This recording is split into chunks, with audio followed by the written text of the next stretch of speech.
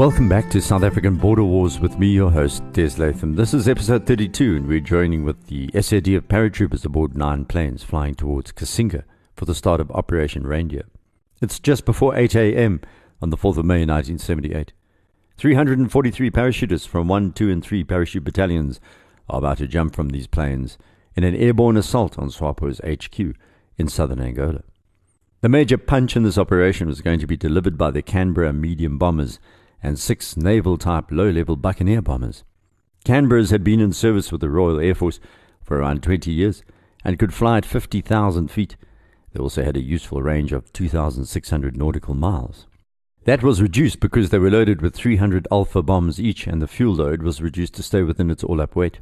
The Canberras and Buccaneers could still reach Kasinga in one long haul from Waterkloof Air Force Base in Pretoria, carry out their bombing runs, and then land at Grootfontein to refuel. Then they'd rearm for deployment to Chetiquera, the second main target of the morning. While both sets of planes approached the target at extremely low level, they would pitch up about 5 nautical miles from Kasinga to their release height, then pitch down again to just above tree height and head back to refuel. One of the Buccaneers left Waterkloof ahead of the other 5.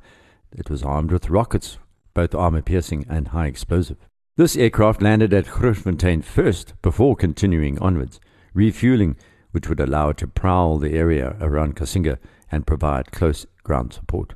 Then there was the Dakota plane carrying radio surveillance tech and a small Cessna which would circle Kasinga as the drop took place, staying well out of small arms range. What the South Africans didn't know was that SWAPO's HQ was defended by 23mm anti-aircraft guns. On board the C-130s and C-160s, the paratroopers were preparing themselves. Colonel Jan Breitenbach had decided he'd have to jump in. There just weren't enough helicopters to allow him to follow his original plan of flitting about the fight zone in his personal chopper. This meant leaping out of the plane with his A-53 radio dangling from below his reserve chute, with the right channel already clicked in, but with the transceiver switched off. He also folded the antenna back into its pocket until he hit the ground, protecting it from the landing impact. All he had to do was turn the switch to on, and he would be talking to his company commanders. Well, that was the theory anyway. As he says, the radio was the most vital piece of equipment he had ever carried into battle during his career as a combat soldier. To enhance the chances of a full-scale cock-up, it should be remembered that we were deliberately jumping into a heavily fortified base, he wrote later. Unfortunately for the SADF, the bombing run that was about to take place just after 0800 hours did not achieve its aims. The Canberras were up first, hugging the curves of the earth at high speed. This meant that no one heard them coming inside Kasinga. The Canberras arrived almost in silence, and just short of their IP, or initial point, they lifted their noses and climbed to a few hundred feet, spewing the Alpha bombs from their open bomb bays. This laid a carpet of spherical devices that exploded just above head height after they bounced. 2 lines of Canberras rushed over the town from north to south and side by side, but many of the devices actually ended up bouncing into the bush and exploding over no one. As the paratroopers were going to discover, the defenders had been shaken but not broken by that first run. 1 minute behind the Canberras were the Buccaneers, and they had an even bigger structural weakness built into their bombs they were about to drop. These 1,000-pounders were World War II stock with simple impact fuses. Because the Buccaneers were climbing as they let their bombs go, some ended up missing the town completely. The 1,000-pound bombs simply dug their noses into the sandy Angolan soil and blew out huge craters but caused little damage to the town, and the SWAPO soldiers and mercifully civilians within. It was a case of underkill, luckily for many of the inhabitants. Almost all the Portuguese-era buildings survived intact, while the Alpha bombs left the buildings pitted with shrapnel but not badly damaged at all. Of course, the civilians inside these buildings survived with few casualties. That would be disputed later by SWAPO, but we'll get to that story in a while. The result of this massive bombardment was a massive disappointment. There were a series of 32 deep craters in the soft sandy soil, the blast effects having been channeled upwards instead of along the ground. Only 2 buildings in the entire town were destroyed. That's a very low conversion rate. 2 Mirages still had a job to do. Ostensibly designed as interceptor aircraft, here they were providing ground support. They rolled into steep dives and strafed the camp area to the northwest of town with their 30mm guns. Meanwhile, the aircraft carrying paratroopers were approaching the drop zone, or DZ, from the north. One Mirage pilot, Commandant Oliver Holmes, spotted the lead C-130 in the distance as he strafed the camp. The Mirages climbed back to a few thousand feet, or what they called their perch, to get ready for a second run at the target. On the ground, panic had broken out. Civilians were trying to get out of the way. SWAPO and other soldiers were readying themselves for what they now knew was a major assault. Of course, at this stage, they still expected it to come from ground-based vehicles. Many had been wounded by the shrapnel from the Alpha bombs, but what the SADF didn't know was that the most lethal part of the base had been completely missed by the planners and the Canberras, the Buccaneers and the Mirages. That was the heavily defended SWAPO headquarters and the anti-aircraft battery deployed next to it. The intelligence boys had somehow missed both buildings, believing the HQ was to the east of the main road through town. That was actually a store. The HQ was on the west side and slightly north of that position, and SWAPO's strategic building was not only intact, so was the anti-aircraft battery. That was going to have consequences for the paratroopers, as you'll hear. The men, meanwhile, were swaying back and forth in the C-130s and C-160s, some nauseous from their adrenaline. "Stand up, hook up," came the command. "Fit equipment, check equipment." "Tell off for equipment check," they responded with 32 OK, 31 OK, 30 OK, 29 OK, all the way down to 3 OK, 2 OK, 1 OK, and then stick OK. Now they were hanging onto the overhead cables with their left hands for the port sticks and right hands for starboard sticks. While the pilots watched the smoke rise from the bombed town, the parachutists stared at the rivets on the fuselage. The dispatchers on board were calm, and they knew as they opened the doors anything could be waiting for the men. For once, they didn't yell or jerk harnesses, nor did they pass the usual snide remark. One dispatcher lit a cigarette and walked down the rows, giving the men a blast of nicotine. The C-160, piloted by Major Mitch Mitchell, had already turned along the cut line carrying a seething Major Wesley de Beer of E Company. They were the reserve, and Breitenbach had promised de Beer that they'd see action later should the Cubans and Fapla attack from the Tetchumutiti base, 16 kilometers south of Kasinga. The planes droned onwards with some on board feeling particularly heavily loaded. These were the mortar carriers, the machine gunners and the anti-tank gunners, along with those who carried the heavy medical kits with those saline drips. The jumpmaster gave the 5 minutes to go sign. The port and starboard doors were opened, and those in front, including Breitenbach, felt the cool air rushing past. A dispatcher shouted, "Action stations!" and a rifleman by the name of Corporal Jacobs readied himself. Everyone now looked slightly sick. No one knew exactly where they were in Angola, which added to the feeling of disorientation. The pilot climbed steeply from 50 feet to above 600 feet in a few seconds, and the G-forces knocked the men to their knees. The plane then leveled out, and Jacobs and Breitenbach spotted Kasinga below and to their left. They also saw the last Mirage ending its strafing run over the camp. Everything was covered in smoke and dust. Then Breitenbach noticed that the smoke and dust was streaming off quickly owing to a strong northeasterly wind that was blowing. That was going to cause chaos. The wind was far stronger than anticipated for 8 o'clock on a May morning. The wind blowing the smoke was also a package of fast-moving air in which the planes were flying, and Breitenbach realized that Kasinga was starting to drift astern. "Switch on the green light," he almost shouted, but said it inwardly. Then there it was, blinking on. Time to go. Jacobs jumped, followed by number 2 and then Breitenbach. They fell into the slipstream, then the jerk as the parachute opened and the whip sound as it filled with air. Most unfortunately, we're using the PT-10 chutes, which had no modifications, a pumpkin, as it was known. Breitenbach, however, looked up, and he was happy to see that he was riding a steerable. This meant he could move himself into a position to land into the wind and hopefully in a clear space, avoiding the trees. That was fortunate now, because the area below the men was covered with the Miombo forests. The air was full of men, long lines of double sticks suspended in the morning light, drifting along in the strong wind. Those out first realized they were heading directly for the river. Breitenbach was dangling facing the wind, and Kasinga, but more than half of the town seemed to be far to his left, and he knew instantly that most of his men were going to miss their DZs. Worse for these men, the forest and river was not the only danger. There was a hill to the south around 100 meters high that had not been spotted in any of the photographs collected by intelligence. Breitenbach heard the unmistakable sound of anti-aircraft guns opening fire, along with the sharp-pitched AK-47s. Some of the commanders in the air at that moment thought they'd missed Kasinga completely and had been dropped at Tetchumuteti. If so, then a bloodbath awaited. Tetchumuteti was where the Cuban and Fapla forces were based, and they had tanks. Most of the assault troops were now heading west or southwest of the river, way off their drop zone. It was turning into a shambles. SWAPO said later that the bombing had destroyed a medical cabin and killed a large number of soldiers gathered at the parade ground in the center of town. However, the evidence gathered afterwards shows clearly that most SWAPO were not at the parade ground, because the parade had taken place just after 7 and had ended by 8 when the bombing run began. This is just the first of a series of facts disputed by both sides.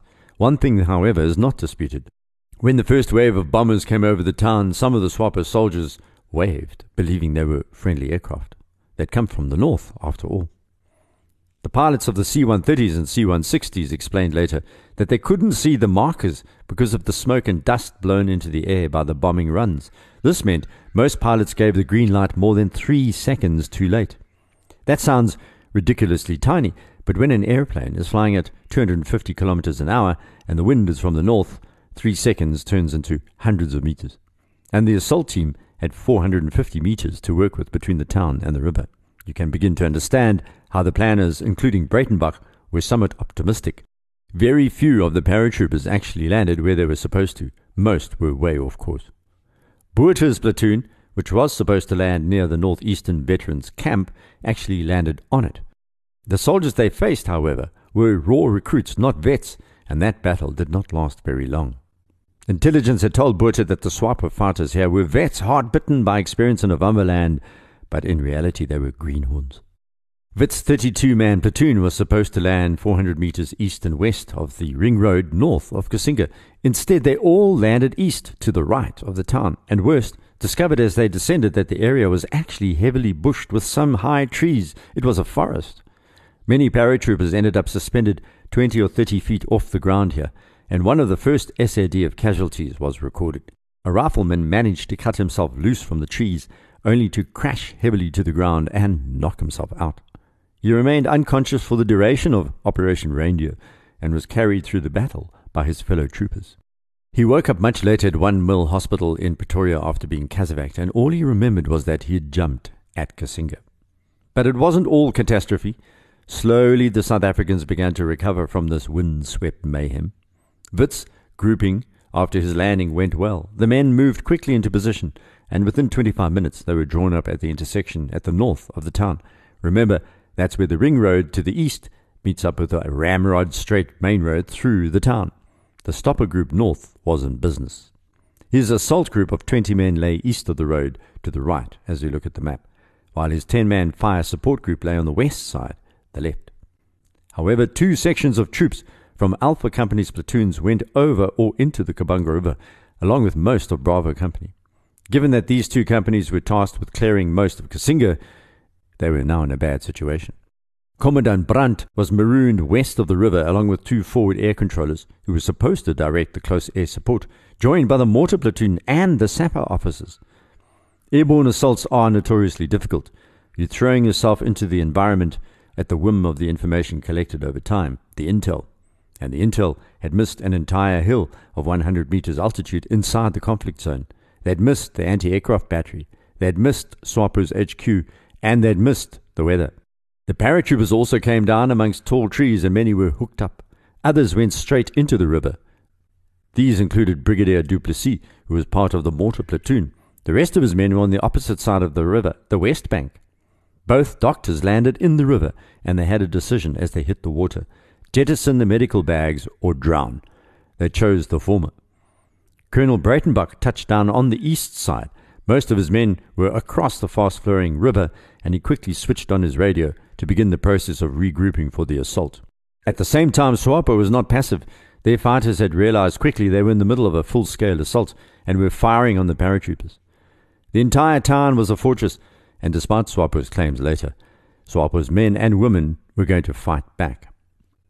Gerrit Swart of Alpha Company was trying to aim his parachute at the eastern bank, but it was touch and go. The wind was pushing him along.